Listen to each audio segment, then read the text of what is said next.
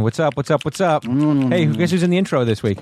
Who? Steve Lemme. Hi. Hey, what's up? How you doing? Oh, so do you do a bunch of intros without me? I often do intros without you. What? Yeah, I have to. Why don't you invite me? It's not your contract. Like, you're one of those guys that you go to state your contract. It's not, intros aren't in your contract. So it's hard to get you to do them. Yeah. It's hard to get you to do them.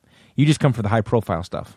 That's right. Like this week's interview. I'm like Jack Nicholson. And the fact that we had such a great guest this week is why you're in the intro. That's the only reason because I'm here. You're here. That's the only reason, yeah. Joining us on the podcast this week is Kamau Bell. And he's a comic, and he's got a great show on CNN called United Shades of America, which airs Sunday nights at 10 p.m., and a guy we didn't know, but we had a great conversation with him. He also has a stand-up special on Showtime called Semi-Prominent Negro. That's right. Which is running, which is also hilarious. Yeah, so go to Showtime on demand and get Semi-Prominent Negro, Kamau Bell. Great stand-up special. Yeah, I think you're in for a treat. It's a really good episode, and you should definitely check out the CNN show because it's fantastic. And you know what? If you want a little frame of reference for some of our conversations, you might want to watch it anyway.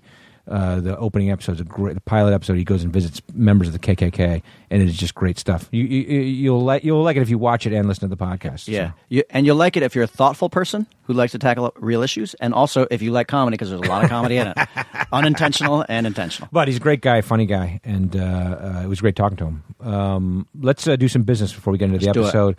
We got some stand-up shows coming up. We just had a great time. We were in Kansas City and we were in Oklahoma. Actually, we were down in West Siloam Springs, Oklahoma. Had great shows there. Saw some Chew Crew down there, which was awesome. Always great. Went to the Beef Jerky Outpost. Got some beef jerky. That's right. Let me about $50 worth of beef jerky. I sure did. We recorded it actually in one of the. We did a car cast. Oh yeah, and actually recorded us coming out of the beef jerky place. It's coming. It'll be airing pretty soon. We'll throw that up after we're done with all these great guests that we have lined up. Yeah, such great guests. Yeah. Okay, so we have shows coming up though. So if you're still looking for shows from us, we're going to be in Seattle in June 16th, 17th, and 18th. We'll be in Seattle.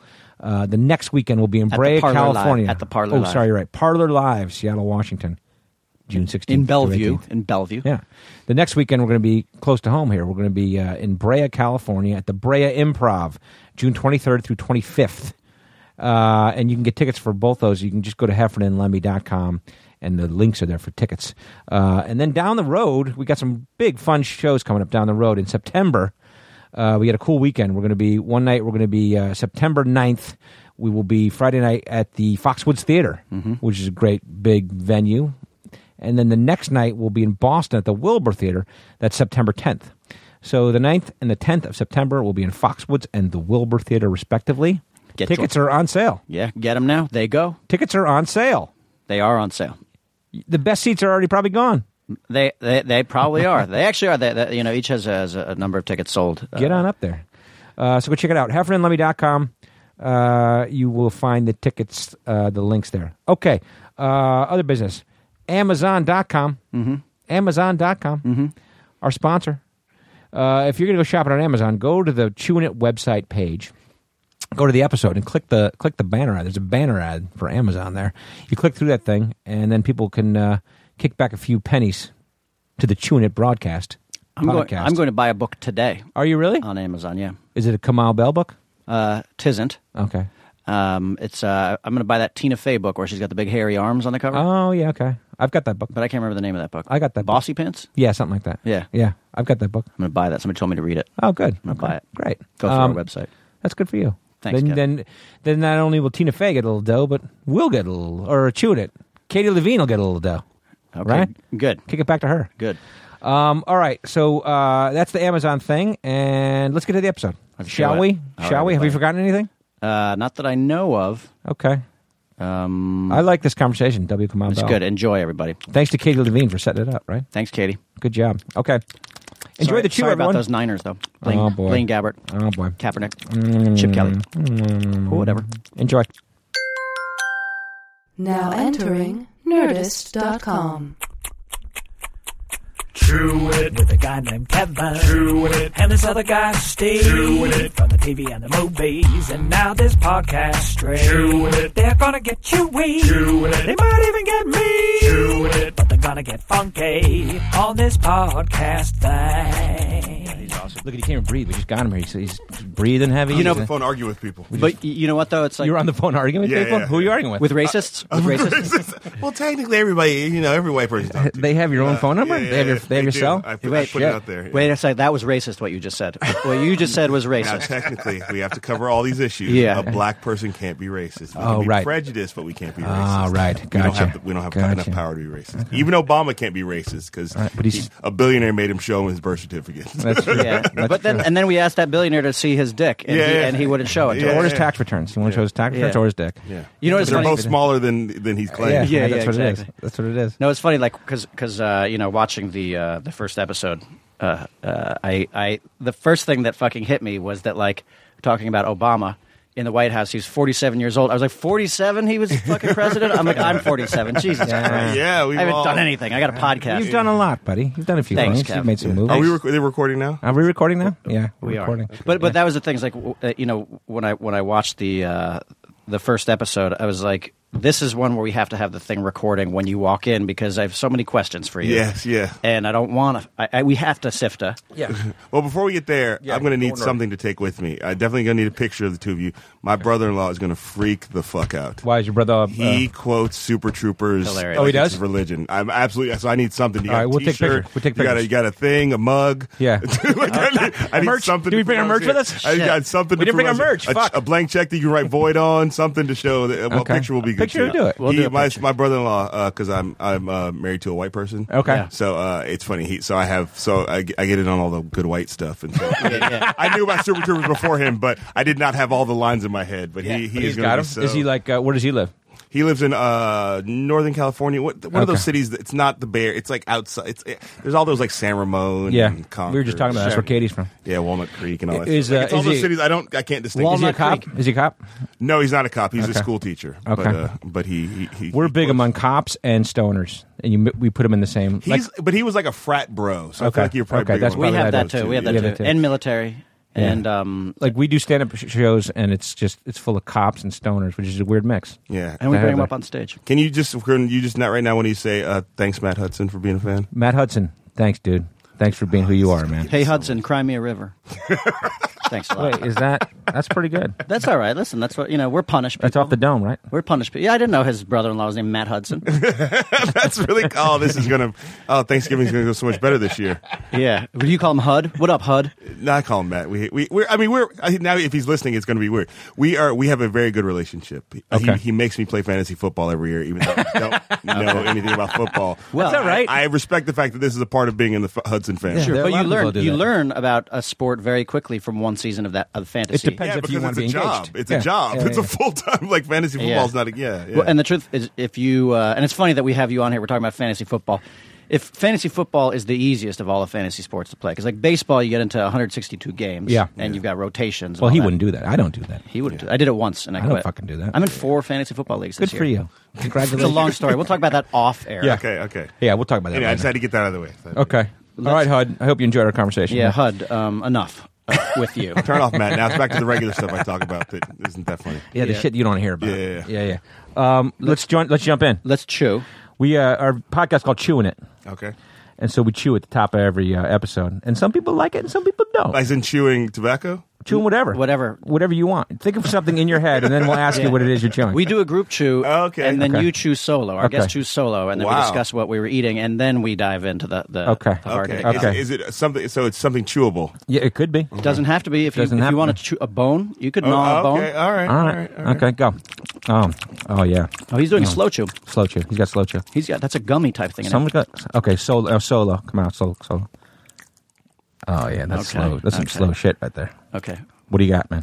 Saltwater taffy. Okay. Because it's of the chewiest. Thing. Yeah. Okay. It's the chewiest. Of the chewiest. It looked things. like that looked like a saltwater taffy. I went beef jerky So did I. because we just did. We did. We.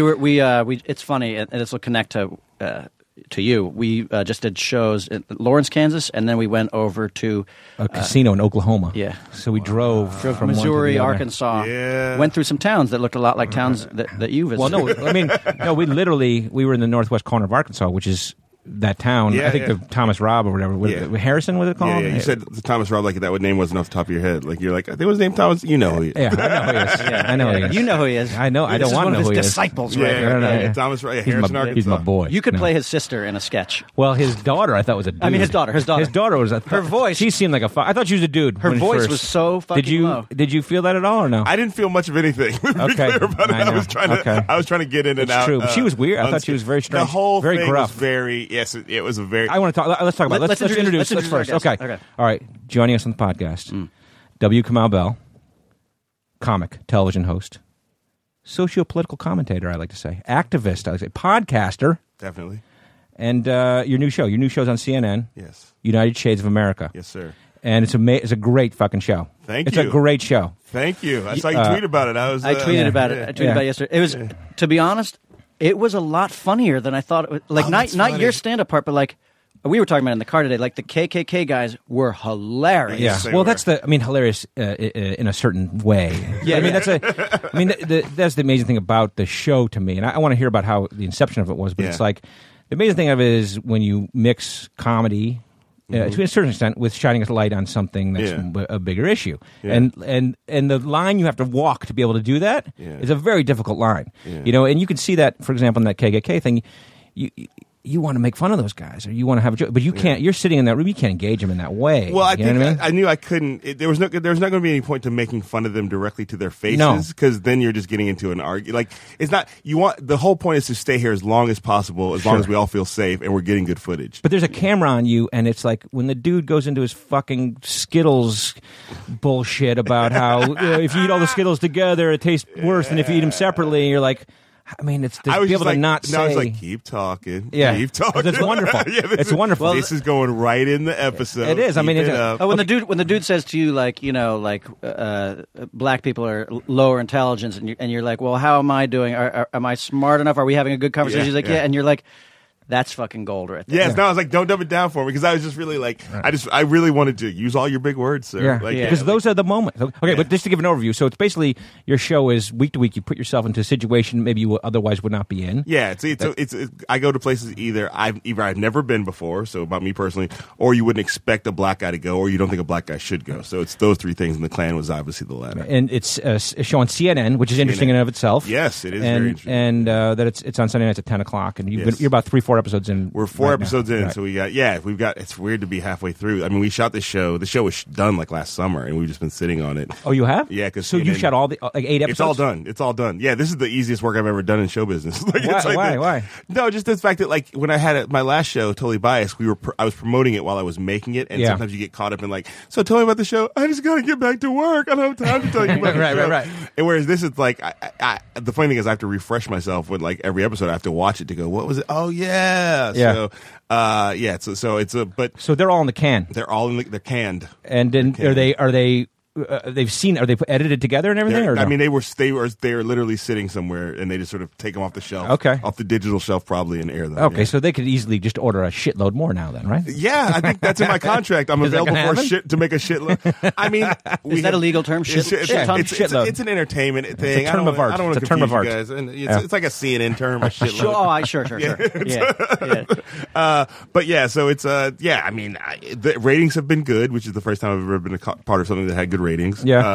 We follow Bourdain; he's the best ever, and so we've had good ratings. I think we're going to get to a season 2. CNN seems to really like me, and they keep bringing me out to New York to do more things. So, like things that aren't related to the show, just come be at this thing. So, but I don't, it's show business, man. You guys know this. I know. But that's the interesting thing. They could fire the president of CNN and bring in some new person who's like, I hate that show with the black Tom guy. Robb. They're going to be Tom Robb is in a bizarre twist of fate. So he's not taking over CNN. So I mean, I feel good about it, but also I haven't. I keep enough things going on that I don't feel like I'm waiting for the show. I mean, like the first episode you visited KKK, and the second one San Quentin. And I want to talk about those specifically, but just the overarching thing. Like, how did you? We've done this before, and we've had writers on. And we talk about pitching. Mm-hmm. Did you come up with the show and go out and pitch the world, or did CNN come to you? This was. I've had 2 shows on air. I've only tried to get 2 TV shows, and I've gotten both of them on the air. But both times there was like a trick. Like the first time, Chris Rock was like, "I want to get you a TV show." Yeah, that helps. And that was totally biased. So that was totally biased. So Chris Rock pitched it. I just found out what network it was going to be on. He's like, "You're going to be on FX." Okay, sir.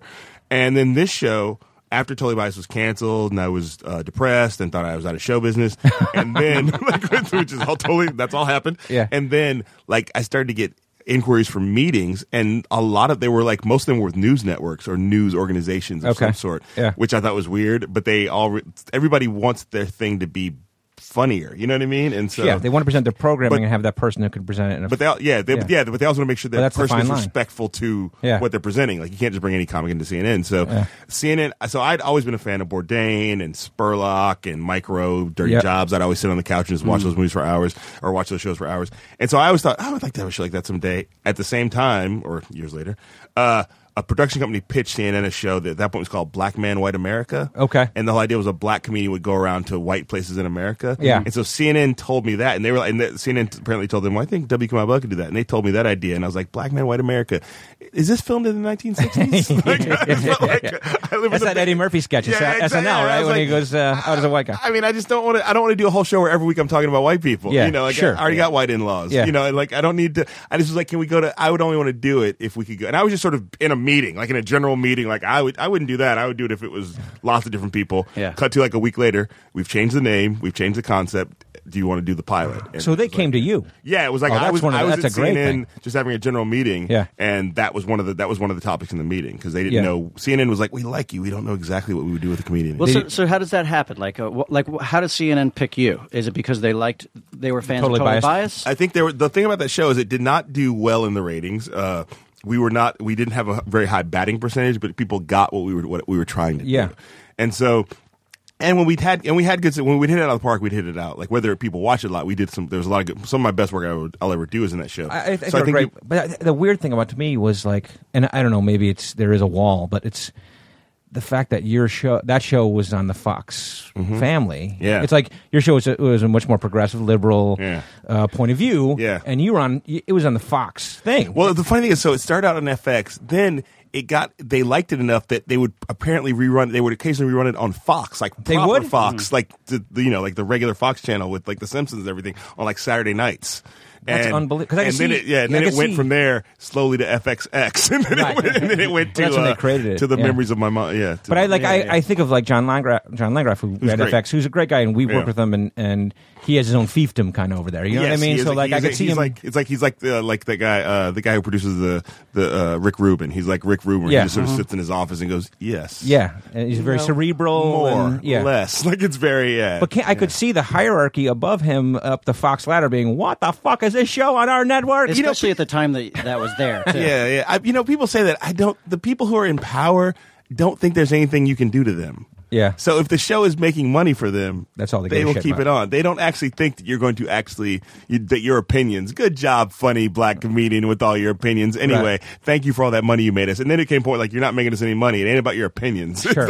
It's about the bottom line. But you never got any pushback there was from anyone not, there? I mean, I only had to deal with like Landgraf and FX executives. There was never this is too far. I'll tell you the one time, and it's funny, we never talked about it. The one time they said you can't do this is, remember when that weird like YouTube video went up that was allegedly a movie about Islam? Yes, the one that sparked the the Benghazi was all started. Right. Yeah. We just through a weird coincidence, one of the actors in that movie, a guy, Kevin Avery, who was a writer on the show and I writes for Last Week Tonight and is my podcast co-host, he's like, I recognize that guy. He recognized him from a project he'd done in L.A. He's like, I know that guy. He's got like a big face tattoo. He's like, I know that's the same guy. It's the same tattoo. Yeah. And so we actually hooked it up so we were going to do a Skype phone call with him to talk about the movie. Right. And FX went, this was in the middle of the whole, like, they were like, not a good idea. Yeah, not a good idea. And I was like, that's the one thing? Like, I was like, we're going to make news, you know? Yeah. But they were like, because at that point we were all afraid that, Islam was going to come take us. Or sure. So that wasn't a reason you got canceled. No, this was months before. Thing. I'm just saying, but nothing. But I'm saying your relationship to have a network that is known to be kind of more right wing. I like to pretend that I got canceled because the man couldn't handle my truth bombs. But it was, and I like to tell that story when black people run to the streets. Absolutely, I say that. Yeah, man, they couldn't handle a Negro's truth. But it's because the show is not doing well critically or commercially. Right. Okay. Yeah. So critically, it wasn't doing well. Though. It just sort of like there was points I think we were doing, if we had stayed once a week, I think we'd still be on the air. Yeah. But when they moved it to 4 days a week, none of us was ready for that. None of us was ready for that. And at that time, the thinking was that you can't get enough traction once a week, and then cut to John Oliver and Samantha Bee now being on once a week. It's like, no, you can actually write way better things if you're only on once a week. Exactly, yeah. And you can really do deeper dives and really like attack things in a more. But they were looking more of a daily show. They wanted that thing where it happens like Jimmy Fallon. Every night on Jimmy Fallon, he does a dance monologue with a person, and then suddenly it goes. You get 5 million hits, and so they were. I mean, not that that's what they want. Well, that's what they wanted, and they wanted to figure out a way to do that. But they thought by turning out more stuff. But it's really about. It's either that because you can like Jimmy Fallon can look through his Rolodex and go, call Justin Timberlake in here, give me a Neil Young wig, and Questlove, you're going to play harmonica. It's just sort of all like, but they were like, sometimes they'd be like, do you have any celebrity friends you can call? Chris Rock. And we're going to call him 4 times a week. That was the one. I was like, that's the only famous black person I know. But now I know a few more. But I mean, the cool thing about that show, though, was that you had great comedians and different people on there to talk about different things. But that was the thing to me when I would watch it. I was like, I want to go farther. Yeah. Like I remember there was one episode where you had it was like Jim Norton and some girl arguing about rape jokes. Yeah. And that's a very interesting topic. Yeah. And I'm sure that conversation was much more crazy, but you only saw like 5 minutes of it. Yeah, we aired like 6 minutes of it, but that was the first time we ever did something where we got real attention. Yeah. And we did put the 15-minute version up online. Yeah. But that's an hour-long conversation. That's an amazing conversation. Yeah, it should have just been it should have been a podcast. Like it should have been, Exactly. And Lindy West is out of that, because it was hard to go toe-to-toe with Jim because he knows what he's doing, and she had never done TV before. She did all right. I mean, but she did well, and it also. I think she has the upper hand in the argument personally. Yes, well, yeah, so, no, she does. And I think thing. she also the fact that she held her own. Like, you're not going to go joke for joke with Jim. I'm not going to do that either. But she held her own, and now she got a book coming out. It just came out. It's called Shrill. So and she tells the story of that thing in there, which I have to read it, but I also get nervous because I'm like, do you think that you came across poorly in that? I don't think I came across poorly. I just know that there was some behind the scenes stuff of that show that I had nothing to do with. Between her and Jim, or between but the making of the show, like somebody on the show basically said to her, "This whole thing is stupid." Yeah. Who was in a position of power, and I'm like that, and that person I would like to choke out if they walked. Said this whole thing is stupid. Basically, the whole there's no argument here. And my thing is, if you invite this person in, it doesn't matter what your opinion is. We've invited this person into my house. Also, she is a friend of mine. Yeah. That's not your job to not prepare her to. You just need to prepare her to go on TV and do a good job. Sure. But the thing with that show, and I found this out later. Apparently, because I was the guy on camera, and I was like sort of not with everybody all the time. Yeah. Apparently, regularly episodes of things we covered on the show would start arguments between people on the staff. Oh, really? That's true. That's fucked up. Which I just never even thought. Of course it would, but I was like, so there would be a thing where like people would be like, I don't know why they're doing this thing about this transgender. Well, what do you got a problem with? No, I got a problem. I don't think people should go to the bathroom. And meanwhile, it's like, could you just hold the camera? No, that's what we. When I worked on a movie. Not that it was the camera people. I'm being funny. No, but you want the behind the scenes camera too. I wish the show got canceled, and there was a whole like sort of exit meeting with everybody on the staff, and I went to sort of if anyone would ask questions, and I came up, I was like, oh, of course, I never thought of that was the reason why. But when I worked on a movie, I think it was the 2008 election, and the director and the producer banned political conversation on the set because there are certain camps who are in this camp and that camp, and then you get into fights, and then you can't make your fucking movie. Yeah, it's weird things about like suddenly, and it's the craft services guy versus the key grip, and it's like we just give him a sandwich, just like stop. Yeah, we're just trying to make a movie. We need to get into political fights, but those are the fun parts of being on the set, is to get into political fights. The fun part for you, though. For me, I'm not a political person. To me, it's frustrating because those things go 0 to 100 in first exchange, and they very quickly leave facts behind on the line. Oh, absolutely. At the craft service table, absolutely. Exactly. No facts at the craft service table. No facts at the craft service table. That's a famous service mantra. Okay, so let's go back. So CNN comes to you, says, "Let's do the show," and in your mind, do you have an idea what the pilot is? Do you have an idea what and that was it? Clan. So you went and pitched. How the fuck did you get the Klan to get on camera with you? First, I mean, the funny thing about that is that I've followed the Klan. I've been not that I'm a fan of the Klan. I've been a fan of the Klan. I've been following the Klan for years. But seriously, are they on Twitter? Many of them are. They Absolutely. YouTube, Twitter. No, but is there at KKK? No, Stormfront is the big Klan white supremacist website. Stormfront. Okay. So I know all these things. He's the main. I don't know if it's who it is, but that's. But what a great fucking idea, though. I mean, CNN must have been like, yes. Well, the funny thing was that it was like so there were all these ideas in the pitch of like we're going to do the pilot. So there was all these sort of like we could send Kamau to the rodeo, we could send Kamau to like whatever, a country club, and I was like, or we could send Kamau to the KKK, like because I was just like, if we're going to do a pilot, how this works. Yeah. You got to go with your biggest, strongest idea. You can't go with something that's sort of like. I knew we couldn't go to a place that the other shows had been or would go. Yeah. So I was like, and I kept saying the Klan. It was funny because at one point we sort of decided to do it, and one of the CNN guys was like, "But is this kind of a hack idea for a black guy to visit the Klan? Is that too on the nose?" And I was just like, "Come on!" My heart was pounding when you were walking down that fucking dark road. That's how it happened in show business. Like you start to the dog starts to eat its own tail, and you don't even understand what you're saying. You've lost the plot here.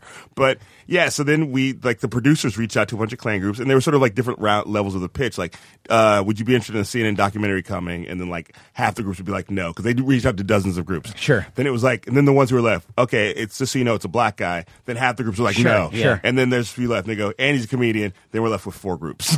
So, yeah, and then we saw 3. We had the 3. Yeah. Well, I was wondering why they would do that. Was it because it seemed like certainly Tom's Rob was looking for a positive PR spin. Is that what they thought they were getting themselves into? Or well, first of all, it's like the Daily Show. Like people want to be on TV, and people who have the more sort of ridiculous your ideology is, you have to convince yourself you're smarter than everybody. Yeah. Like, it's like flat Earth people. Like, they don't think they look bad because they think they know more than you. Right. First of all, I hope you guys aren't flat Earth people. Oh, shit. Sorry, you've come to the wrong Lemme place. Oh, man. Pro-flat Earth. Man. I'd rather talk about Donald Trump's dick. No, but it's the same thing. Like, they don't. By the way, that's the pilot I'm pitching. I'm bringing a black eye to flat Earth.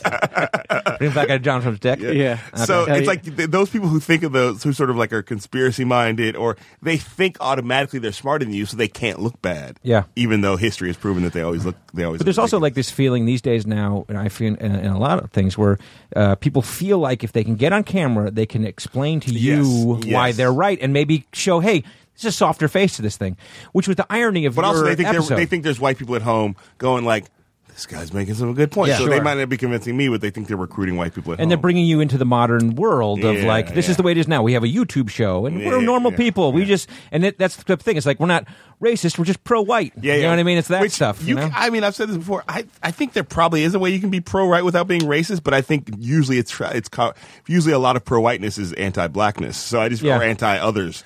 So I think there's a way, like, if you go to like a country club.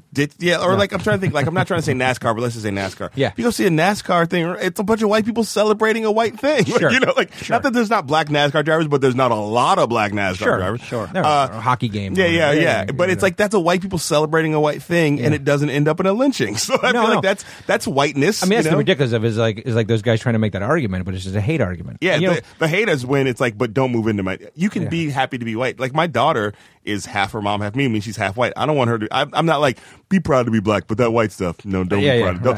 Don't be proud of your grandparents. Like that's stupid.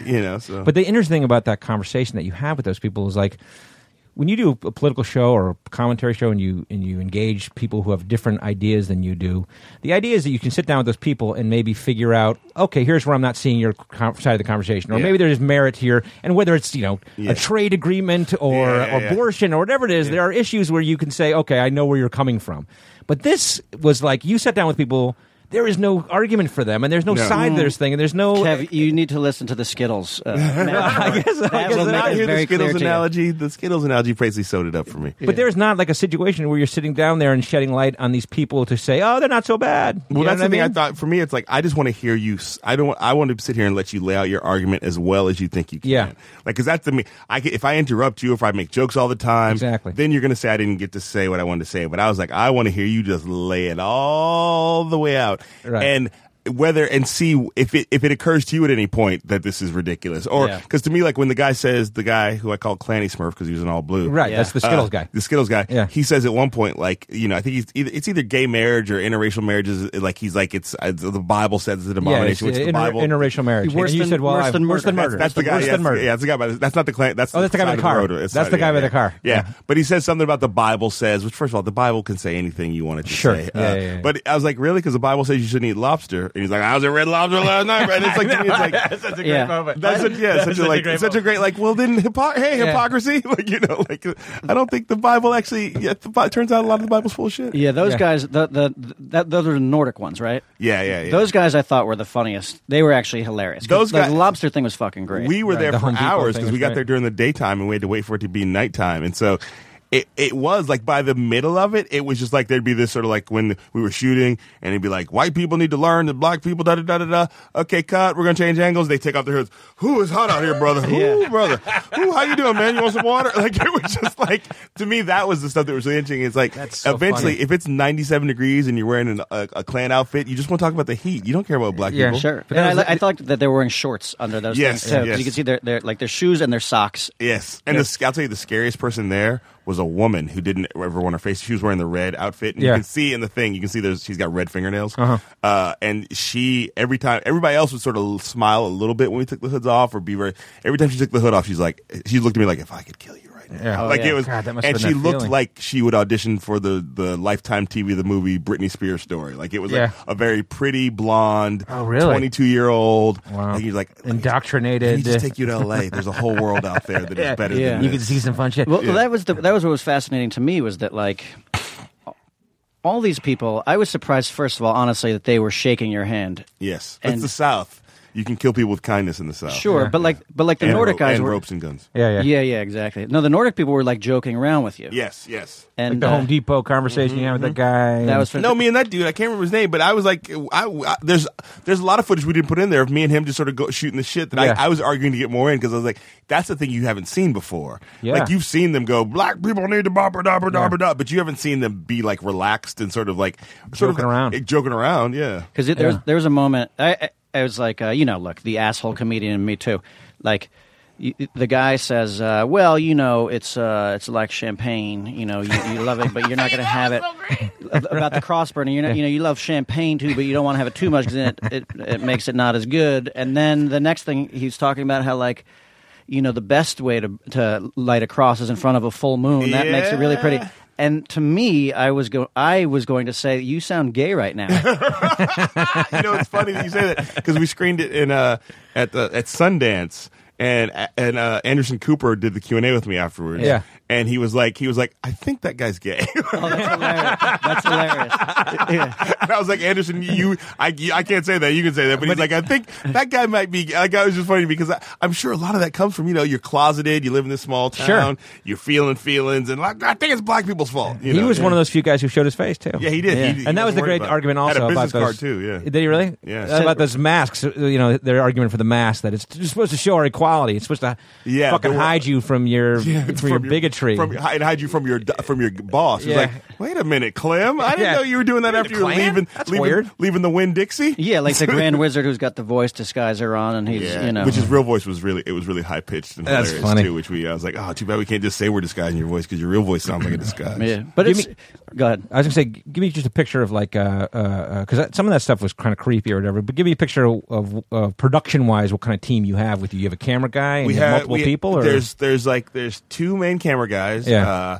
And then there's like a floater camera guy who like is either helping them or has like a little like Canon kind of camera. Yeah. Then there's like two sort of that's mostly the technical crew. There's probably five of those people. Do you have someone creative with you that you bounce off ideas with each other on the spot? Yeah, for the Clan one we did, my friend Ethan Berlin, who also was a producer on an executive producer on Totally Biased, was there for the Clan episode and for a couple other episodes. Then we had a showrunner and then like a story producer. And so you have a pretty good sized crew it's a pretty good people with you. People, and I was just thinking about you on that road. But then we also had the great thing was, and this was, I wish we had, again, it's like you wish the behind the scenes stuff was hilarious because we also had, for that episode only, we brought in a security guy. Yeah. Okay. Who was an ex-LAPD officer. Okay, black or white? He was Mexican. Okay. Gets complicated. Okay. And so I met him the night before, and he's like, and he was his name's Anthony. My name's Anthony, and he's like, I'll be doing your security, and we're gonna have a good time here. And I was just like, and I was at the time I was thought to myself, and I told him later, I was like, when I met you, Anthony, I was like, okay, great. Who's my security for my security? Yeah, seriously, who's got your back? If this LAPD guy has flashbacks of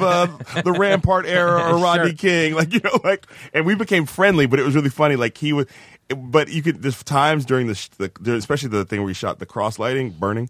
You can see me like looking around. I'm actually like, where did Anthony go? Because he was like laying in the back, like Jason Bourne, like he was just sort of doing laps, and like I never knew where he was. Checking the perimeter. Checking the perimeter. Yeah, because they had one guy had a rifle. Were there times where you felt scared? Yes, there's a moment where I get out of the car and you hear me go, This is a bad idea. That was not a joke. That's when you met the guy and he flashed the lights twice? It was that, but it was when I got out of the car to go to the cross burning. Oh, okay. And I got out of the car and there's like a phalanx of Klan guys. They're all hooded up. Yeah. And I was just like, oh, God. Like, it was just like, oh, Jesus. What was I thinking? Those are the guys with the machine guns? Yeah, like the guy had the machine gun, and I was like, get out of the car, and then like, and walking up, and you see the whole, they're all standing there at attention, and I was like, God. And then just also, as it got dark, you just don't know, there's a couple things. One, I didn't know if they were all going to, like, this was a plan. Yeah. Once it gets dark, we're going to turn. Or two, maybe all the rest of them are cool, but one guy just, I can't take it anymore. Like, and suddenly, so there was always just like there's always a sense of like,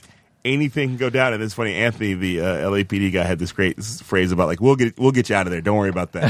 He's like, "I got you," in a way that made me feel like I think he's going to get me out of here.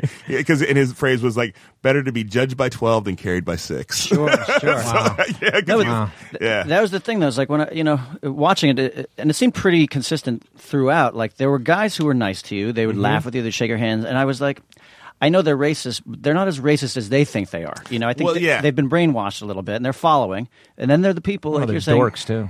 Oh my God, yeah. But then the people who aren't saying anything in the background, and you're like, that person hates this. Yeah, that person hates the whole thing, and why we're doing. I mean, to me, the Klan is no different than a bunch of Clipper fans sitting around a room together talking about how great the Clippers are and how the Clippers are the best team in the NBA. And then they walk into a room with Laker fans, like, well, I mean, you guys won a few. It's just like that. That's a good point. You get caught up in your own sort of like thing. So they can sit around at the meetings and talk about black people and how the white man needs to blah, blah, blah. But the minute a black dude shows up who's actually engaging and nice and shakes their hands and is friendly, it's sort of like it can't help but disrupt the narrative. And so the whole show is about disrupting my narrative, other people's narratives, and trying to sort of meet at a place and have different conversations. Yeah. And the amazing part also is just that the comedy that you had, or the comic moments that were there, really kind of set up the end, which was, to me, I was like, you come out on stage and you're like, I'm going to wait to burn the cross at the end of the thing. Yeah. And I'm like, just burn the cross. I just want to see it. What's the big deal? And then I didn't appreciate it. And then, like, when you got to the end and you did it, like, I definitely got choked up. I was like, holy shit, to see a black man standing there, and then the line you say, I'm a black man, I got to walk away from this. And I'm like, I mean, and it really hit home, and I was like, holy fucking shit, that's powerful. I will give the Star Price, who's the producer. He also was he's the showrunner on Penn and Teller's Bullshit, so he knows what he's doing. Yeah. And he was like, that's how we're going to do it. Like, he's like, that's the moment. Yeah. That's the moment. God. And so I think he totally called that. And then also just the idea of this is why it's great that it's on CNN and not like a comedy network. Yeah. Because we get to have that moment. Yeah. We don't have to end on and that moment makes it worth it. I mean, that makes it like, holy shit. To me, that's the show. That's like we've earned that moment through the show. Yeah. But you don't, if it was on a comedy network, then it's like, they're sort of like, it sort of ends a little bit on a downer. Yeah, right. That's true. But like the San Quentin one's the same way. It's like those guys are standing in that room and you walk out a door, a free man, and the sunlight shining, and you walk down the street and those guys are watching you go. Yep. And because you're a free man, and that's a moment. You're like, fuck, that's the moment right there. That's what I feel. That's where I'm really happy. Like, it's funny because I've watched CNN for years, and I mean, but it was not my news network of choice, and I'll be honest about that. And I watch a lot more of it now because I'm on the network and I want to see what's happening. But they have been so great. Like, I definitely walked into CNN like, how's this going to work? I mean, I didn't really trust any news networks to sort of know how to do comedy. Yeah. But they have been super supportive. They get the show. All their notes on the show are what you want to hear, make it smarter and funnier. So no pushback from them on any of the content. It's funny. Most of the arguments are internal when we're making the show, like where it's like, and we've talked about this. I was actually just talking to the exec producer, Jimmy Fox, who is the guy who pitched the show. Yeah. And just about how I've had to be honest in interviews about, because I'll do a lot of black press, and they're like, how many black people were in the crew? None. Yeah. And because I was like, and I told Jim, I was like, I can't lie about that. Yeah. I can't. And so we're talking about season 2. He's like, because, diversity in Hollywood's a constant thing. It's a constant subject. Yep. And he's very like, we're going to change that. I was like, I know we are. Because if it's a hit show and we're going to do season 2, I'm not going to do the show. Although, you have to be smart, because like with the KKK episode, I was like, I hope there are black dudes on this crew. There are certainly times when you go, maybe the black people should stay home for that. Although a little bit, the black people ones are going to have my back more than anybody. Yeah. But you want to be able to have people creatively also to bat the ideas off of who have similar experiences. Well, it's like guys like me. I don't have those experiences. Well, yeah, you know and you sit in a room. It's like when you guys sit in a room. The reason why you create good comedy is because you're like-minded and you're not thinking exactly the same thing, but you get all the same references and you get all the same, and you can go like, oh yeah, I got it, or you can sort of be arguing out of things. A lot of times I would happen, this has happened on this show, happened on, not as much on Totally Biased, but sometime with the higher ups at Totally Biased, there'd be a thing where I would be like, I can't do this because of this, because that's not going to look good for black people. Sure. And then some white guy goes, yes, it will. Yeah. And they think you're having a discussion. They think it's actually like a back and forth. That's the give and take. That's what I think. You think differently. Come out. It's like, I can't do that, because sometimes you will talk to another black person and go, that's not good for black people, right? Well, I think and you can have a nuanced discussion about how to make the thing better, as opposed to like some white guy go, I voted for Obama, I know. Yeah. Right. You know, so that, and I can't continue that way, because then you spend way more time fighting about the content than about making the content good. Yeah. Which to me, it's like that I can see that wasted effort on camera sometimes. Yeah. Like, we were fighting about this show. What's the feedback that you got in the Klan thing? Did you get any hateful targeting? Did you get any? I will say this: most of the hateful targeting that came back to me that I got, because I'm not going out there Google. I don't have any Google alerts for my name. I'm not that guy anymore. Yeah. Used to be that guy, and then eventually, like every day, it's like I wake up to sadness.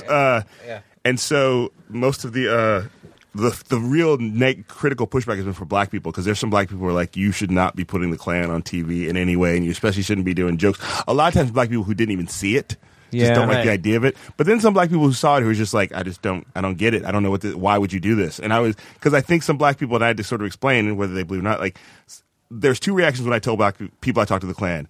White people will be like, I didn't know there was a Klan. And black people were like, why'd you talk to the Klan? Like, you know.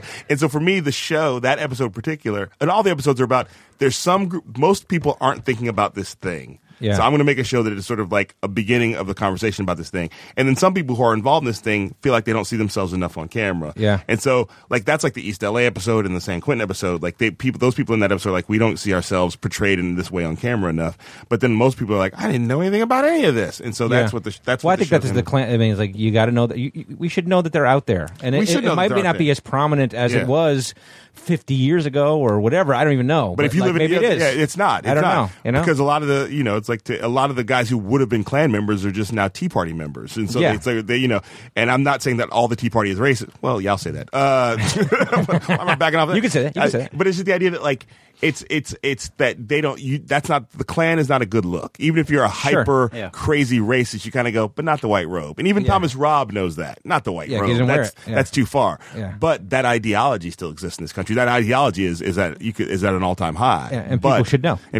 Yeah. And then also, if you live in Harrison, Arkansas, and you just like that black lady in Harrison, Arkansas, who I ran into, like, she was like, I'm not worried about it at all. But I'm glad she knows. Like, I'm glad. I bet she is, though. I mean, she doesn't maybe want to say it on camera, but I bet there's a concern. The thing about her energy was like, it was like that classic black woman energy. I ain't got time for this. I got a job. I got a kid. I don't care. I'm a single mom. Like, I don't have time for the Klan. Like, it'd be like, it would just, in a way that I recognize as a trait of black women. Like, I'm just dealing with the stuff that's in my life. If the Klan wanders into my front porch, I'll beat them off. But maybe like, maybe she'll pull out her gun that you didn't know she had. But she's not. She's like, it was that I don't have time for this. Okay. Has there been? Was there any blowback from the people that you interviewed? Because I saw one tweet from Billy Roper that I almost responded to. The white extinctionist? The guy who was like, who said, but I said, could my daughter play on this playground? And he was like, no. And so somebody tweeted at him about the thing. I don't know if he saw it, but like about the sort of show the thing where I say, I call him a jerk, which is not my best comedy writing, but it was just what I felt that day. Sure. And he was like, big man can't say it to my face. I had to say it in voiceover. And I was like, I don't need to be on Twitter fighting with the white supremacists. He's also a little nerdy shit, too. Yeah, he's also like, dude, I'm not afraid. I mean, yes, if you have a gun pointed at me, I'm afraid, but I'm not inherently. Right? But I'm not. And so, but I was like, I don't need to get involved in this. I'm pretty active on Twitter, and I do respond to people, even people who don't like it. But I'm not going to get involved with this. Now you have a bigger microphone than him. I do have a bigger microphone. But that's what I was wondering. Like the first guy, right off the bat, I mean, what I saw. I mean, then there's the stand-up comedy that you do about it. Yeah. And I was like, I wonder if these guys watch this and now are doubly pissed off because he came, they let him in, and then he's attacking them after the fact. Well, I have gotten some like before the show aired. I got an email from from Clanny Smurf. At least it claimed it was from Clanny Smurf. Yeah, and he was like, "When's the show going to come out?" Jesus Christ! Like he was sort of like, "I'm looking forward to it," and then told me about National Geographic did a special with us, and we were like sort of really like excited about all the exposure he's getting. Oh, Jesus! I think a little bit. It's like that thing about like again, it's like people who want to be on the Daily Show are just excited to be on the Daily Show. Yeah, and those guys are now the Klan guys who are on CNN. Yeah. So a little bit amongst their circle, there probably doesn't matter, and any joke I made about them just proves that look, we told you black people, we can't trust them. You know what I mean? So I don't have any fear about them getting angry at me. I don't have any fear about them. You know, certainly I live in Berkeley, so that helps a lot. Sure, they're not going to. By the time they get all the way there, they will have been beaten down in other towns. Yeah. But I don't feel like. But this is the gig, man. Like I just feel like this. If I'm going to do the gig, I try to make sure I don't do anything that's going to put my family in a bad position, but this is and I don't think every episode, I was worried about the Klan episode because every episode is not going to be Kamau almost gets himself killed. Yeah. You know? Certainly the San Quentin episode, is a very different kind of feeling. It's a different type of fear. I had fear of San Quentin, but a different type of fear. Yeah, but it was like, there wasn't, like I said, the Klan was, you're shining a light on these people who don't have, the thing about San Quentin is you're shining a light on certain people who had good qualities that you didn't expect to have good qualities. Yes, you know what I'm saying? Yeah. And I think that's the opposite. Who we think we were right to throw away. Yeah. And then you meet and here we're talking. It's like and also an element of rehabilitation, like people who actually were smart enough to realize the error of their ways and have changed. But also had the opportunity to change because most prisons in this country don't. Yeah. Like they said, we didn't put this in the show, but one guy said most prisons just have 2 rehab programs, AA and Jesus. Right. And so I'm like, I think that's basically the same thing. Yeah. But yeah, there's not a sense that those guys have. A lot of prisons don't even have opportunities for guys to learn how to do other things, and that's the big question: is like, why aren't more prisons like San Quentin? Like the guy, I don't remember his name, but that guy in Norway who shot all those people up, because of some Muslim blah blah blah. Yeah. He's up for parole in 20 years. Okay. He killed several people. Yeah. But in Norway, the 20-year sentence is the longest you can get without parole. And then they'll look at him in 20 years and go, decide whether he's... Nah, most likely that guy. But the whole idea is that, and you see prison cells in Norway, they look like studio apartments. Yeah. Because the whole idea is like, you fucked up. Yeah. Let's see if we can get you back on the right track, but it's our job to try to get you back on the right track. And there are also far less people in that system, and so it probably doesn't cost as much money, But we put a lot of money in prisons. You know what I mean? Oh, I know, but where does the money go? What do you mean? Well, it's a for-profit business here. That's what I mean. So I feel like so it's going for profit. It's not necessarily. And that's why it shouldn't be a profit. There are businesses that shouldn't be for profit in our country, and that are. Whether it's education or prison or healthcare. And so that's the thing. We could spend the same amount of money, but also try to. But every politician in this country. No politician runs on, and when I'm governor of the state, I'm going to parole more lifers in prison than the governors. Everybody on the left or the right is tough on crime. Yeah. And so it sounds good to go, I jailed more people up or I put people in jail. It sounds better to our ear because it makes us sound like we're safer even though we're not. Yeah. And we're throwing people's lives away. Well, it's kind of interesting like in that episode, the it's presentation. Weird that I'm a comedian, right? Well, no, I think that's what's cool about it is that you... Sometimes I'm like, I haven't said anything funny about 25 minutes. Well, but you're putting in a position that you have a unique way to shine a light on certain issues, and that's the cool thing about it. And the cool thing about it is try to find jokes in there somewhere because it's like that helps it be fun. I don't want the show to just be medicine. But that's why those guys open up. Like you can walk into San Quentin and there's that thing where the dude's like, "Hey man, love your comedy." Yes. Those people, there are guys there who are fans of yours as a comic, which I was shocked. And it allows you to bring their defenses down. And it allows me to bring my defenses down because anybody who says they're a fan of my comedy, I'll talk to you for 25, 35 minutes. Sure. Yeah. Well, let's talk. Which bits did you like? Well, then plus you come back to the ward and you're like, okay, now I like it here. That was one of those moments you're like, oh, thank God this is on camera because it happened. I'd been in that place for like 10 minutes and that was the first thing I heard. But the cool thing about that anyway, and just the format is that obviously levity helps people relax, and maybe people who are likely to change the channel on you are entertained on a superficial level. I get a lot of emails and tweets from people who are like, I don't really agree with anything you say, but I love your show, which to me is like kind of mission accomplished. Well, because sorry to interrupt you, but like going back to like the lobster moment, in the pilot is like fucking amazing. The guy's talking about religion and the word of the Lord and racism is okay, and then you're like, I had lobster last night, isn't that? And he's like, "Oh, I hit that fucking lobster buffet. I'm going to hell." And you're like, "Dude, you're not even know what you just did. What you just did to yourself." Even other Klansmen are like, "No, don't say that. That's a bad don't look." Say that. Can we edit that out? Yeah, I mean, I think that's. I mean, we know, as comedians, if somebody's laughing at something you say, they're paying attention. Yeah. It doesn't necessarily mean they agree with you. Right. It doesn't even mean necessarily that they support you in any way. It just means that you know that even if their laughter is like, oh no, they're paying attention. And so for me, I've just always felt like that's the best. Every public speaker wants to open on a joke. Obama's been a good president in a lot of reasons because he's the funniest president we've ever had. Yeah. You know, I wouldn't want him to follow Obama at the press correspondence dinner. He drills those jokes. No, he's got the best comedy writers in the world. Chris Rock is like, I emailed Obama some jokes. Yeah. It's like there's no humor's the best way to communicate. So if you can get people laughing in the middle of a sad story, more people are paying attention to the story. Yeah, and then you can make it poignant at the right moment. Well, that's and that's what's great about CNN. I don't have to there's no directive for no laugh more meter jokes. where people are blah blah blah. Let me the San Quentin thing. I had a question about the presentation of the prisoners there. I think to a man, those guys that you had on camera were very thoughtful. People who seemed to have a great perspective on their situation.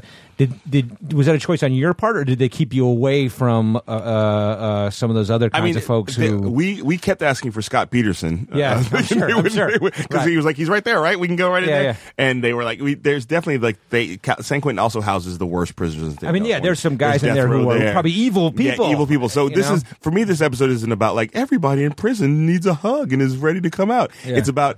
But there are a certain percentage of people in there, more than you realize, who have worked on themselves and should get a second chance that we're not thinking about. Because it's easy, like that show Lock Up. It's easy to go in there and go like, who's the most disgusting guy in here? Sure. Yeah. And film that person for 45 minutes and make it into a show. But I didn't want to do that because I felt like I had a bigger responsibility than that as a black man. And then also it was just like, once we sort of met these people, we just kept sort of like, we got to talk to you. Like those guys, my favorite scene in the San Quentin episode is when I'm playing cards with those guys. Yeah, the Pinochle, yeah. And that was just something where we were walking through the prison and these guys were like, if you want the real truth, you got to talk to us. And I was like, tomorrow, where can we do? Like, I was like, we booked it on the spot because they didn't have much to do the next day. Sure. The schedule was pretty clear. Sure. And that was just happened because they saw us walking through and they were like, we want to talk to you. And that scene was great because at some point it was just black dudes playing cards and making fun of each other. Yeah. And we talked about the prison system, and at the end, the guy gets the laugh of the episode where he's like, and when you get out of here, Google Pinochle. A dude who has no access to the internet told me to Google Pinochle. So to me it was like, giving him the laugh, like that's something when we first edited it, they didn't leave that part in. I was like, that's the button, that's the laugh. Yeah. That guy makes fun of me. Yeah, and that's a great moment. Yeah, it's a great moment, and people don't expect those guys to be that easy and that funny and that. But at the same time, the interesting thing was every guy to a man you went around said, "What's your crime? What's your crime?" And most of them were like murder. That's part of what San Quentin is that the people we were talking to, like first of all, we went through the newspaper. But those are the guys who are really working on themselves. And part of the thing there, they said you can ask anybody in here what their crime is, and they will tell you straight up because that's part of the thing. Is like I'm sure there are people in there who think they didn't do what they're in there for or didn't do what they're in there for. Yeah. But everybody we met was like, murder too. I did it, and they'll tell you the whole thing. You're just like, okay, whoa. At the Pinochle table, I think there were a couple guys. Like one guy. There was a 3 strike shot guy, and but then there's a guy who's in there for murder, for homicide, and then there's a guy who's like in there for the third strike of a non-violent offense that was his third strike, who's in prison for life, which is the absurdity, which is the absolute absurdity of it all. Yeah. I thought that was a great episode. Also, I got to watch that. That's my favorite one of the season. Is it? Because why? Because that was the one I walked out the most changed by. That was the one I walked out like, we got to do something about. Like I felt like I'm putting something on TV that nobody has seen before. I think it's true, and also great. And not to make. I want to say this sounds like an ego statement. I just feel like I haven't seen the story. That's the point. Is that you're so cool. You're so cool. Wow, that's awesome. Just tell me, guys. I'm changing the world. Right? This is the best TV. Modern Oprah, right? Change your life television. But it's true. You have the unique position to be able to do that. Being a comedy, like okay, we're comics. I couldn't have walked in there and done that as a white guy. You think you would have done something? I would have done something. But they opened up to you. I mean, they were like. No, I think they're. But like Jeff Ross, I want to give credit. Dude, Jeff Ross did a whole special in prison that I was like, I wouldn't do like my whole act, like an hour in prison. Right. I wouldn't do that, and he did a whole. So I think the thing about this, and this is true of San Quentin, we all have something to offer if we want to go into that thing. Yeah. Like those guys seen your movies. You know what I mean? They would be super excited if you guys walked in there. Yeah. And you would do whatever your thing is, you know? Yeah. It's just like, I think this just happens to be my thing. Like I felt like when I saw Jeff Ross's come on, I go, oh, this is so much funnier than mine is. Yeah. But that was, because that's what Jeff Ross does. Yeah. So, but I think that like, absolutely, I think if the whole point of that thing is like, I came out of there going, I got to come back here and see if I can do more stuff. And we went back and screened the episode there. One of the best moments of my career was screening the episode there and having them applaud and give us us a standing ovation when it was over. That's great. And hearing them laugh when people came up, like they know, that guy, and they don't get to do They're that stuff. schmaltzy. Yeah, exactly. But they don't call him schmaltzy, though. Yeah. There's no schmaltzy. There's schmaltzy over there. Hey, schmaltzy. Did you pitch out the rest of the episodes, or were they your ideas? Or there was a combination of my ideas and then other, so... Trying to think, I definitely Portland was one of. I mean, some of them people go, oh, we should do Portland, and I put I was like, okay, I was excited about that. I'm trying to think. It was really a combination, but they all sort of. I got to put my spin on all of them in some way. So Portland, exciting. I was excited to do. East LA, I was excited to do. Alaska, I was just I'd never been there before. Yeah, so. And so, are you already? I know you're talking about. You think there's a possibility you'll be renewed. Are you already thinking about where you want to go? Yeah, they sort of. Once they saw the show, they were actually got us together and were like, come up with lists of places you would go for the second season, just because they wanted to see what we could possibly.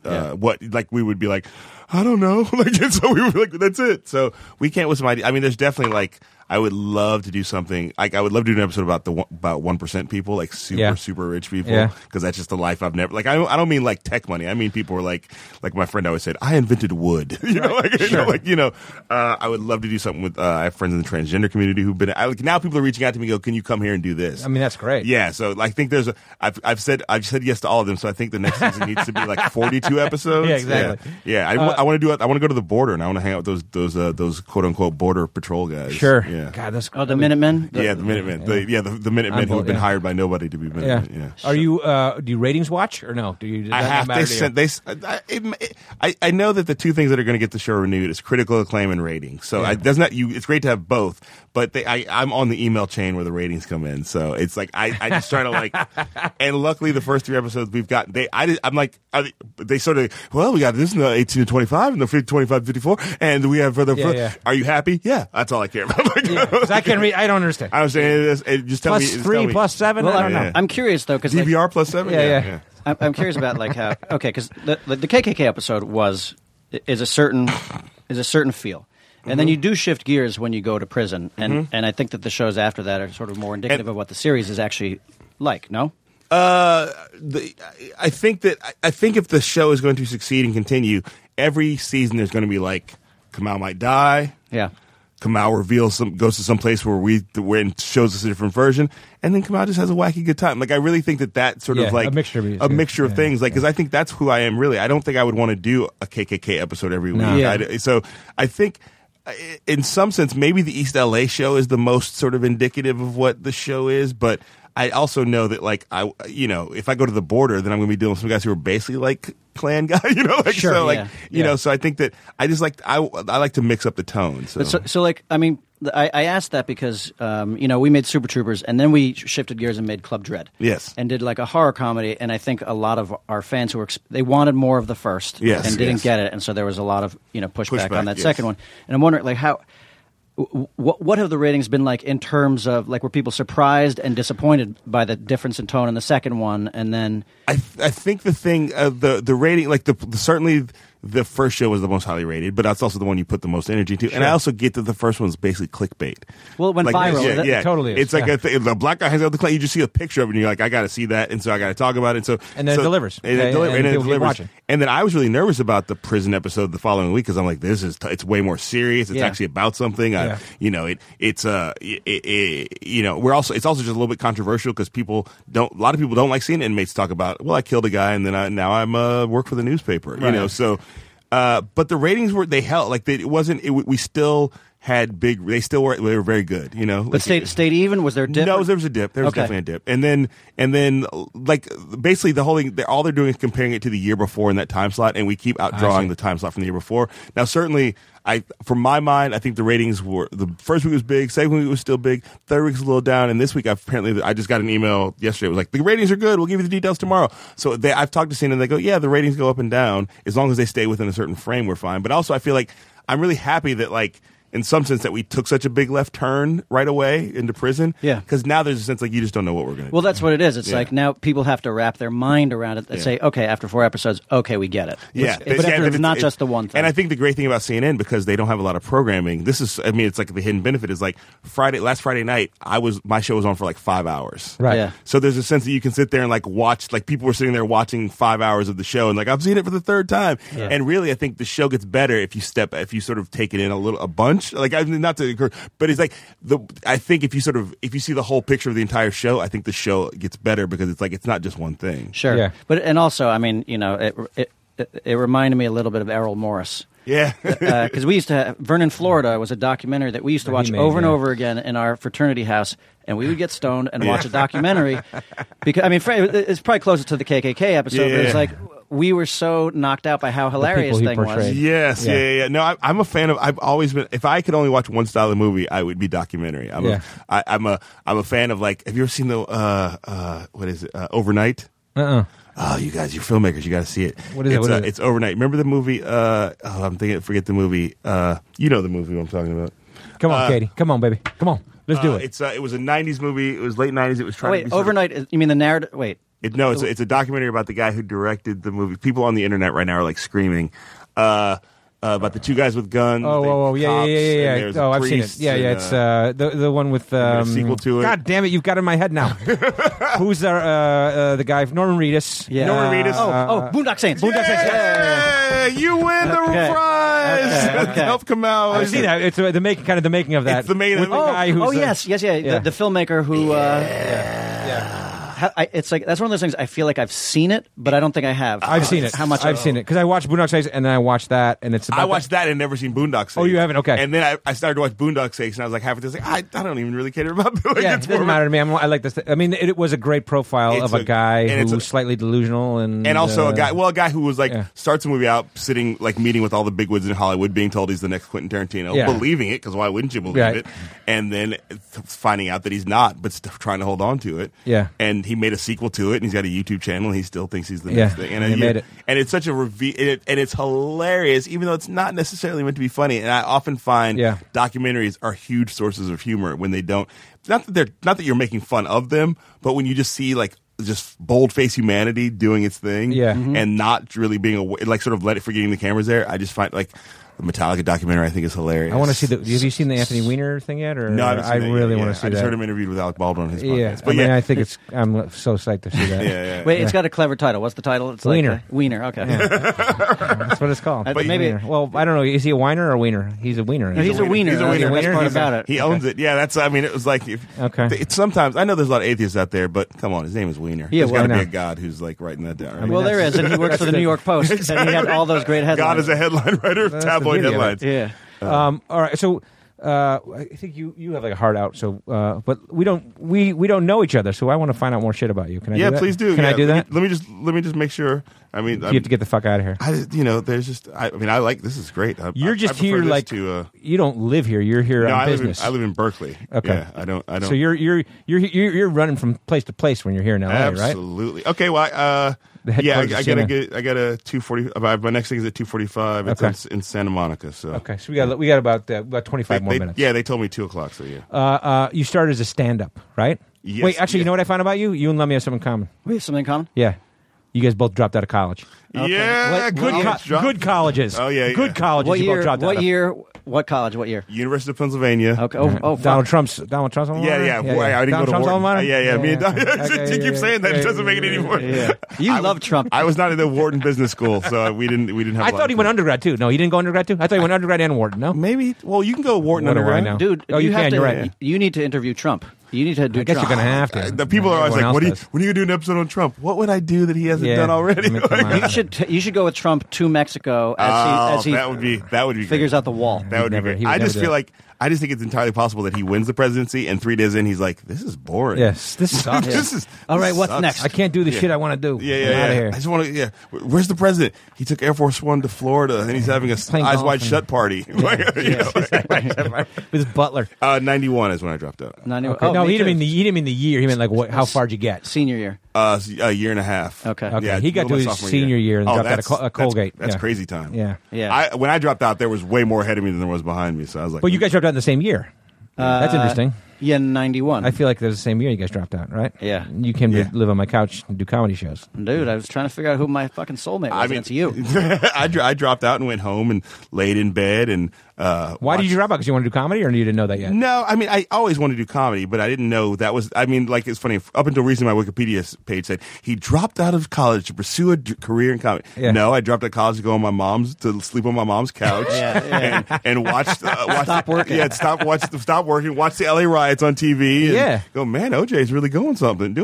What's he doing in that white Bronco? But and then my mom actually signed me up for classes at Second City because I'd always talked about how much I love Saturday Night Live. Second City in Chicago, yeah. Okay, and so I always have to be clear. I paid to be at Second City. I never got paid to be at Second exactly. City. Most people. Yeah, and then I started, and I always wanted to do stand up, so I got the courage out of doing Second City to do stand up, and then, but like the scene in Chicago was like the '90s, so there was not much of a scene. All the clubs had closed. There was only one club open. They had all the Zanies. Zanies, yeah. They had all the comics they needed. Yeah. They didn't need and certainly there was not. This was like sort of the nascent alt scene, and they didn't have any time for any alt nonsense. And so it wasn't until I moved to San Francisco in '97 that I really started to actually hit it and then not that it worked right away, but actually was. And were you a pure, like, you love stand up comedy kind of guy, like you were doing it all the time, going up for all the open mics? Yeah. No, I was pure about it, but I also was not I wasn't a road dog. I never became a road dog. I was not like people would be like.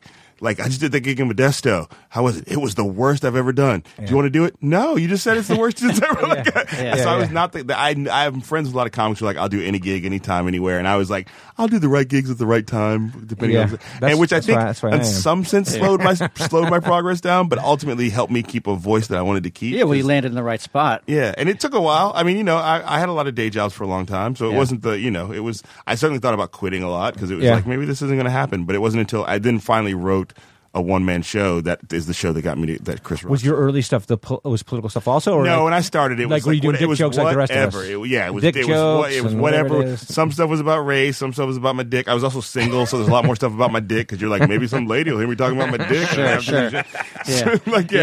You know what's hilarious is having a huge dick. Yeah. Everybody else find that hilarious? Exactly. It's pandering. It's pandering. Yeah. And staying in room 322 at the Holiday Inn Express down the street. It is hilarious. Yeah, it's so funny. It's not only huge, it's delicious too. Anybody have that problem? Yeah. Huge, delicious dick?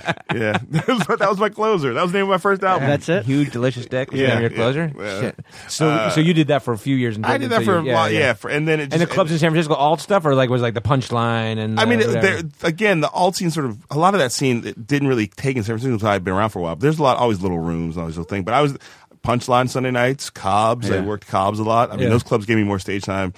At some point, I was like in enough on the scene that I got a lot of stage time, but I just wasn't happy with what I was doing. So why? Because you felt you had more to say? Because I did want to talk about racism, and in a comedy club, after about 5 minutes of any one subject, the audience goes next.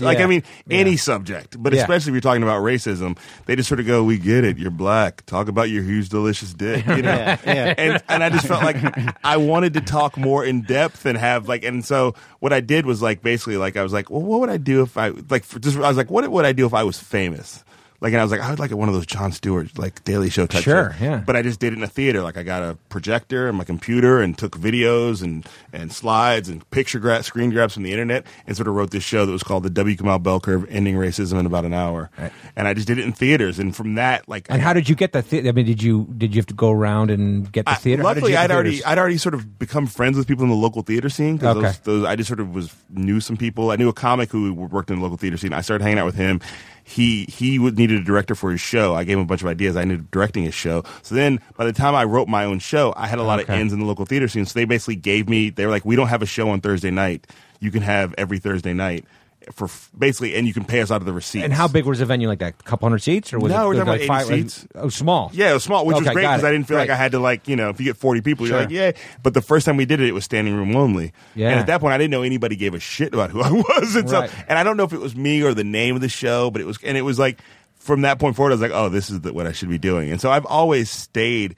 I love being a stand-up, but that show made me a better stand-up, and so, but I still when I go on the road, I mostly play rock clubs. Yeah. And I'll play some theaters and stuff. Small theaters and things like that. You can do big theaters now, dude. Well, I mean, it's funny. And you will.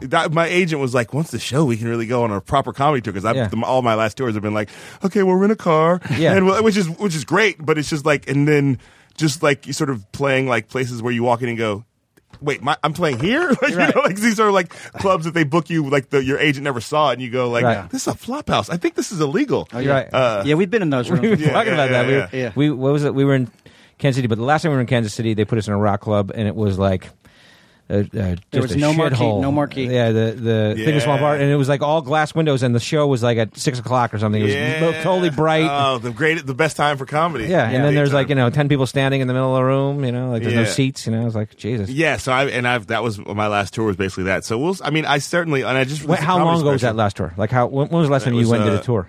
It ended like January 26th or 27th. I remember, because it was of this year, of last year. Yeah, I haven't really 2015. And then, I'm sorry. Then I went on tour in the fall, because I taped the special in December. So my last tour basically ended when I finished my special. Okay, December of last year. Are you going to go out again?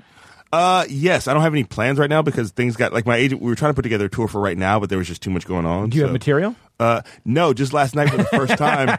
I'm doing a benefit in Chicago this Friday. I don't know when this comes out, but anyway. And tomorrow, we'll do this one tomorrow. Oh, that's great. So May 20th, I'll be in Chicago. Plug it. There we go. The Merle Reskin Theater doing a benefit for Housing Forward. Me and Hari Kondabolu, who is a writer and performer on Totally Biased. Yeah, let's plug the hell out of that. And so I'm doing that benefit for my best friend. He runs the charity. And I was like, he was like, when you get famous again, you're going to do a benefit for me. And I was like, well, after the show comes out, I might be at my peak of fame. So let's just book it. Let's do it now. So it's this Friday, and I realized, like, I've been too busy to do stand-up. And so last Saturday, I was like, I need to get on stage at least once before I go to Chicago, because I don't want to do any of my old jokes. I just feel Why not? You got to pull it out, man. Well, I might have to. Some people haven't seen that shit. I might have to, but it's that like that Louis C.K. thing. Like, I want to throw the act. Now, I'm not saying all the way. It's ripe, and then it's spoiled, and you got to throw it all out. No, but I might pull out some old jokes, but I just wanted to see, do I have anything inside of me that I could do? And so I like at noon on Saturday, I was like, who would come to see me do a show tonight for $10 at this theater? Has 50 seats. Here or up in Brooklyn? In Oakland. Okay. And a lot of people were like, I would. So we sold it out in it was like 50 seats, That's but it was like good. $10. We sold it out in like a half hour. Yeah. And then I just went on stage and yammered for an hour. I was like, okay. Yammered, do you mean like what? Like, did you have a thing? I had I wrote, like, it was funny. I thought I was going to plan better, but there was just jokes that had been rolling around in my head for like the last few months. And and so I just, but because I have two kids, I had to put my daughter to bed and then hop in an Uber. And in the Uber on the way, I was like writing down like Donald Trump, the delicious dick. Like I was just writing down whatever. Like, what about? Didn't I have a thing about my daughter sleeping? Like, and just sort of like, and then I went. That's on stage. terrifying, though. Come on. But you know what that is? That's a man who has experience being on stage. That's true. Because you're not afraid to just get out there and start talking with. Well, in front of an audience that I knew was just going to be, there was going to be a certain level of excitement of like I was playing a home game, and so and I sort of owned. It was only $10. A wedding toast. Yeah, it was only $10. And I know enough to know when a joke is they're just being nice or when this is actually funny. So,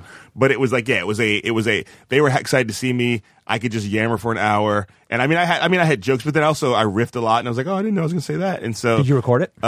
No, but I have a sort of a system where like I have notes, and then afterwards I go through and I write down what the stuff what that you I thought. wrote. Yeah. Did you talk about the TV show, or did you specifically say to yourself, "I'm not going to do anything"? I didn't do any jokes about the TV show. I think I did jokes about people's sort of reaction to the TV show. So I talked about that, but mostly it was like I just I mean, it was a $10 show at like 8:30 on a Saturday that people didn't know they were going to until at noon, and it was a fun evening. And at the end, nobody was like, "Why did I pay $10?" You know. So and now you have an hour. Now, hour. Exactly. Yeah, it's a brand new. I'm going to record I'll call Showtime. Let's do another special. Done it once. Only did it once, but I'm going to do it. No, I'm aware that like there was a lot of fat on the bone. Well, you break that shit out in Chicago this weekend. Absolutely, I'm excited to now because I feel like I can't wait to tell that thing again. And some of them are sort of stories. So whenever you tell a story, as long as you know there's 3 or 4 big laughs in it, you can sort of meander your way through it. That's what I love about stories. I mean, stories is a good way to go. That was actually like when we started doing stand-up comedy. I was like, find a good story and just tell it, and then beat the hell out of it. Just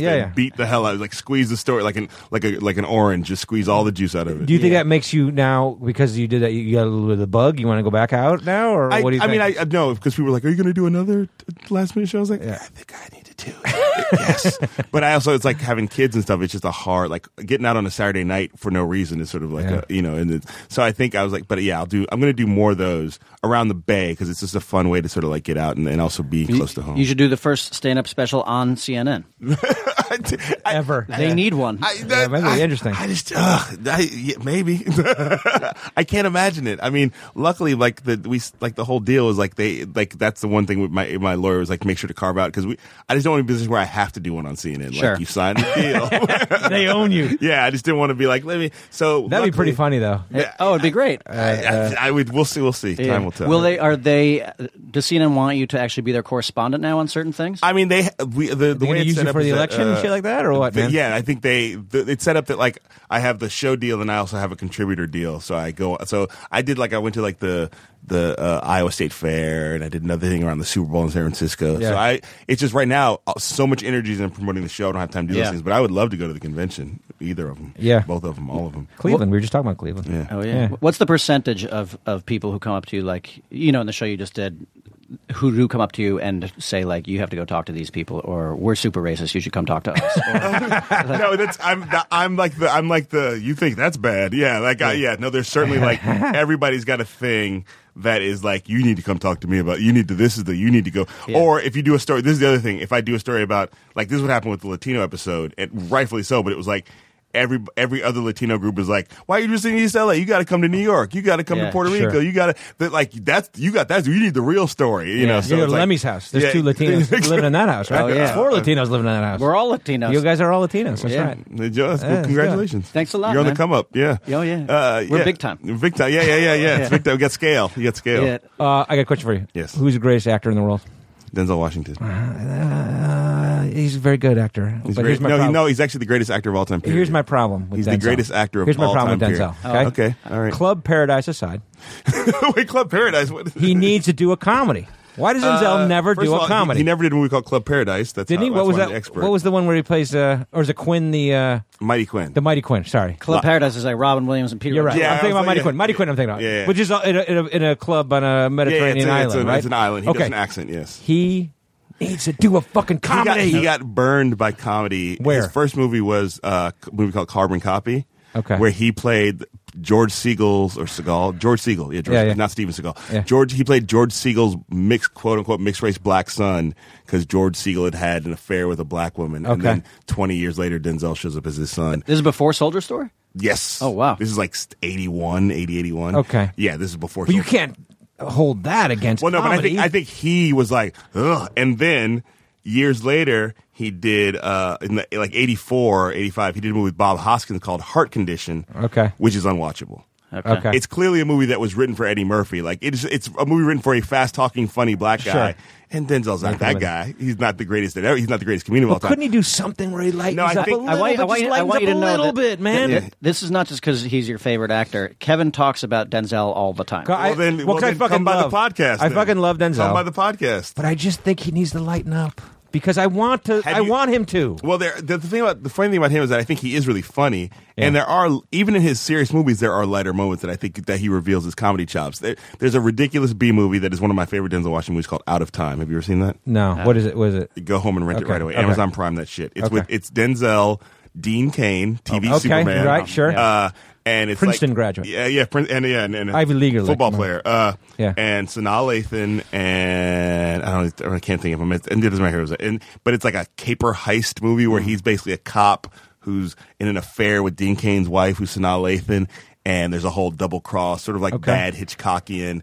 He's on the take. He shouldn't be on the take. He's got to figure out. I saw this movie. This is like a late night cable movie. Yeah. Okay, we saw it. I think we saw it together. We did. Okay, we may have. This is around the I see anything with Denzel, but I just want him to fucking. His son. But I just think he's really funny in that movie because it's a B movie. It's when you see him talk and interview him, he has a twinkle in his eye. American Gangster's a funny guy. Isn't American Gangster hilarious? Like his son is he's on Ballers. Yeah, Ballers. Yeah. And his son does a great job. And his son does comedy. Yeah. Why can't Denzel do comedy? I think his two really bad experiences in comedy. He also did The Preacher's Wife, which he's way funnier in that than you'd expect. I also think he's got some good comedy moments in Crimson Tide. He's got a lot. Like you could put together. He does. He definitely does. You could put together a supercut if I was the person who did that of his funniest moments in film, which I'm not. I don't do that. And you would find though. And there are a ton of funny moments in Denzel Washington movies. He just doesn't want to do a comedy. And he also, I think he got burned and he stays in his lane. Like, I'm sure Magnificent Seven is going to be funny. Like, how could it not? He's playing it's like a cow. I guess so. But he does, yeah, you're right. He does. I would like to see him do a comedy too. Chris Rock said he would like to direct Denzel in a comedy. So maybe it'll take somebody like that to get him to do it. Kevin, let's pitch a Denzel Washington movie. A Denzel comedy? Yeah. That'd be great. That would go nowhere. Let's go No, we've got, we're in. I would like to. We've got we can do it. How can we do it? We can do it. I believe what's in our you. connection? I believe in you. What do you mean? We got it. Okay. Yeah, we have projects with Russell Simmons now. Oh, right. Okay. Oh, there you go. Yeah. Okay, so we can get to him, maybe. Yeah. Yeah. We're gonna. Russell Simmons can convince anyone of anything. Can he convince Denzel to a comedy? Well, let's go through the bin and find a good Denzel Washington vehicle. Do you have a bin of movies? We've got a bin. Nice. We've got a bin. A shelf of table. I mean, to me, I would like somebody's got to it might not be a good movie, but you need. Remember that movie Last Vegas where it was like De Niro? Yeah, recently. It was like. I mean, I didn't see it. It's an old guy comedy. My parents loved it. Of course, my parents loved that. Like, have you seen Last Vegas? No, I haven't seen it. Oh my god, who doesn't want to see? I don't care what it's about. Denzel Washington, Morgan Freeman, Samuel L. Jackson, and Lawrence Fishburne in Who Gives a Shit? Let's just watch it. Sure. The difference is all those other guys have done comedy. That's true. All those other guys do comedy. I'll tell you, Who Gives a Shit? The sequel to Who Gives a Shit, you bring in Danny Glover, and it's I'm getting too old for this shit. You call it I'm getting too old for this shit. Danny Glover would be the young guy. he would be in that movie. But I just feel like I would love to see him in some sort of ensemble piece with those actors who are like they're all very defined by their thing. But like it's weird. How has there not been a Samuel L. Jackson, Morgan Freeman buddy comedy? Like how is that not? I'm trying to think what if they've ever done a movie together. Everybody they asked Sam Jackson, "Is there anybody cooler than you?" He said, "Yes, Morgan Freeman." Right? Like how is that? Why would we not? I mean, I know it's going to be. I don't want to break any news. One day they're going to be dead. That's true. And that's why we got to put them together. That's why we have the Denzel Washington podcast because we're like, one day he's going to die. But he's not. He's still. But in like 100 years. But no, because he's still like the executioner, like. Not the executioner, the Hurricane, the exterminator. Oh, the Equalizer. The Equalizer. Yes. He's so goddamn good in that movie. That's what I'm saying, and he still kicks ass. And he's funny in that movie too. You just watched it recently, right? You just watched it because I told you to see it, right? It was you and the kid from Alex Schaefer from Win Win. Yeah, and you were both raving about the Equalizer. How good he is in it. God he's so good. I Amazon Primed that shit that night. Yeah, and fucking loved it. I mean, he's been there, and he's also never done a sequel, but he's apparently going to be a sequel to the Equalizer. So. Really? Is there? Well, it made a lot of money, but it's just funny to me of all the movies he would make.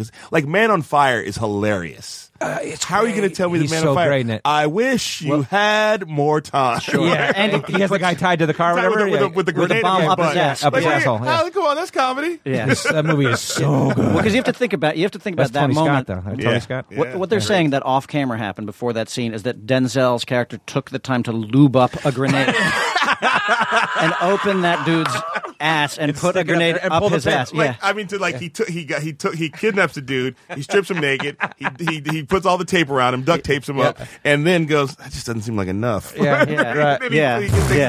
by the way, look, it's not, I don't know what your guys' preference are, but it's not easy to get that into the grenade up a guy's ass. Easy to get something in especially a guy who's asshole. Passed out because his butt is probably pretty tight at the and it's a classic walk away explosion shot, right? It's like he turns, he walks away, and the fucking dude blows up. But funny because that explosion is not usually of a guy's butt blowing up. That's right. It's usually of like a car or a big bomb. It's not usually. Sure. I think he like stuff like that is proof that he's funny. It's proof that he's funny. That's what I'm saying. I mean, Training Day is by all rights a comedy. It's just not in the comedy section. I mean, come on. I guess so. I don't know. King Kong's got nothing on me.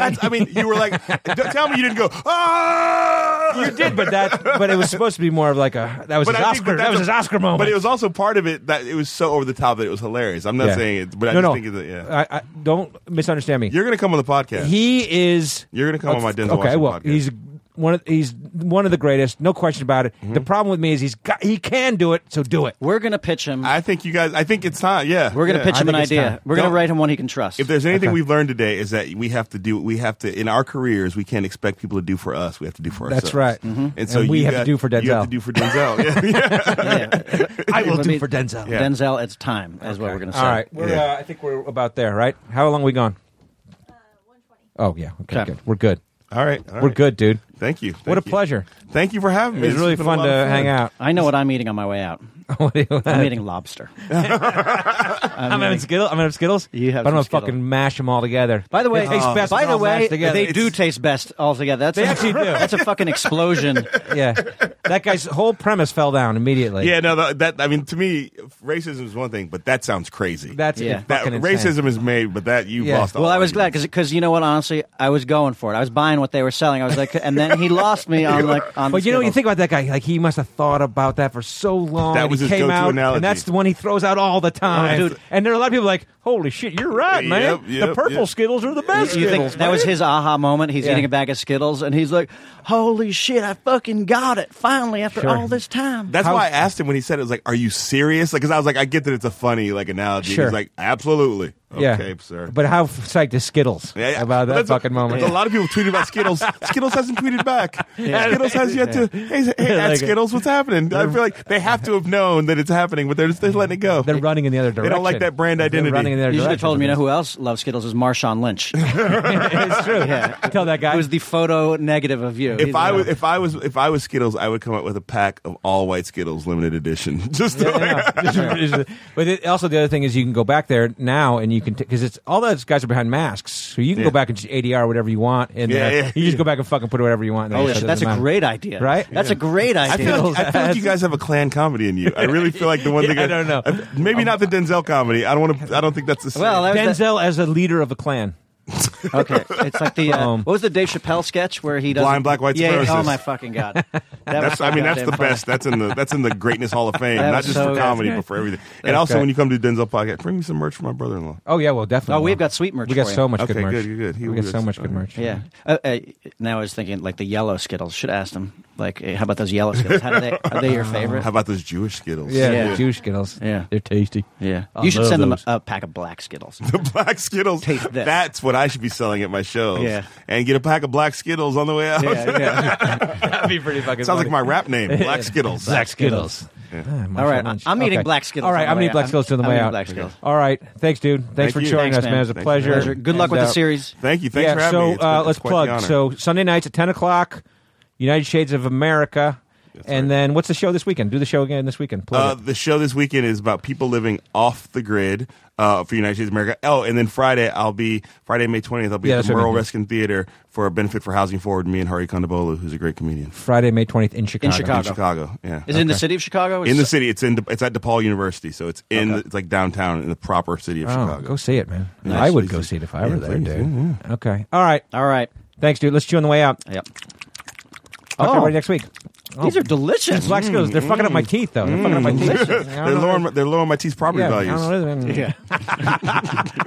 Nice. Off the dome. All right. Thanks, everybody. Now leaving Nerdist.com.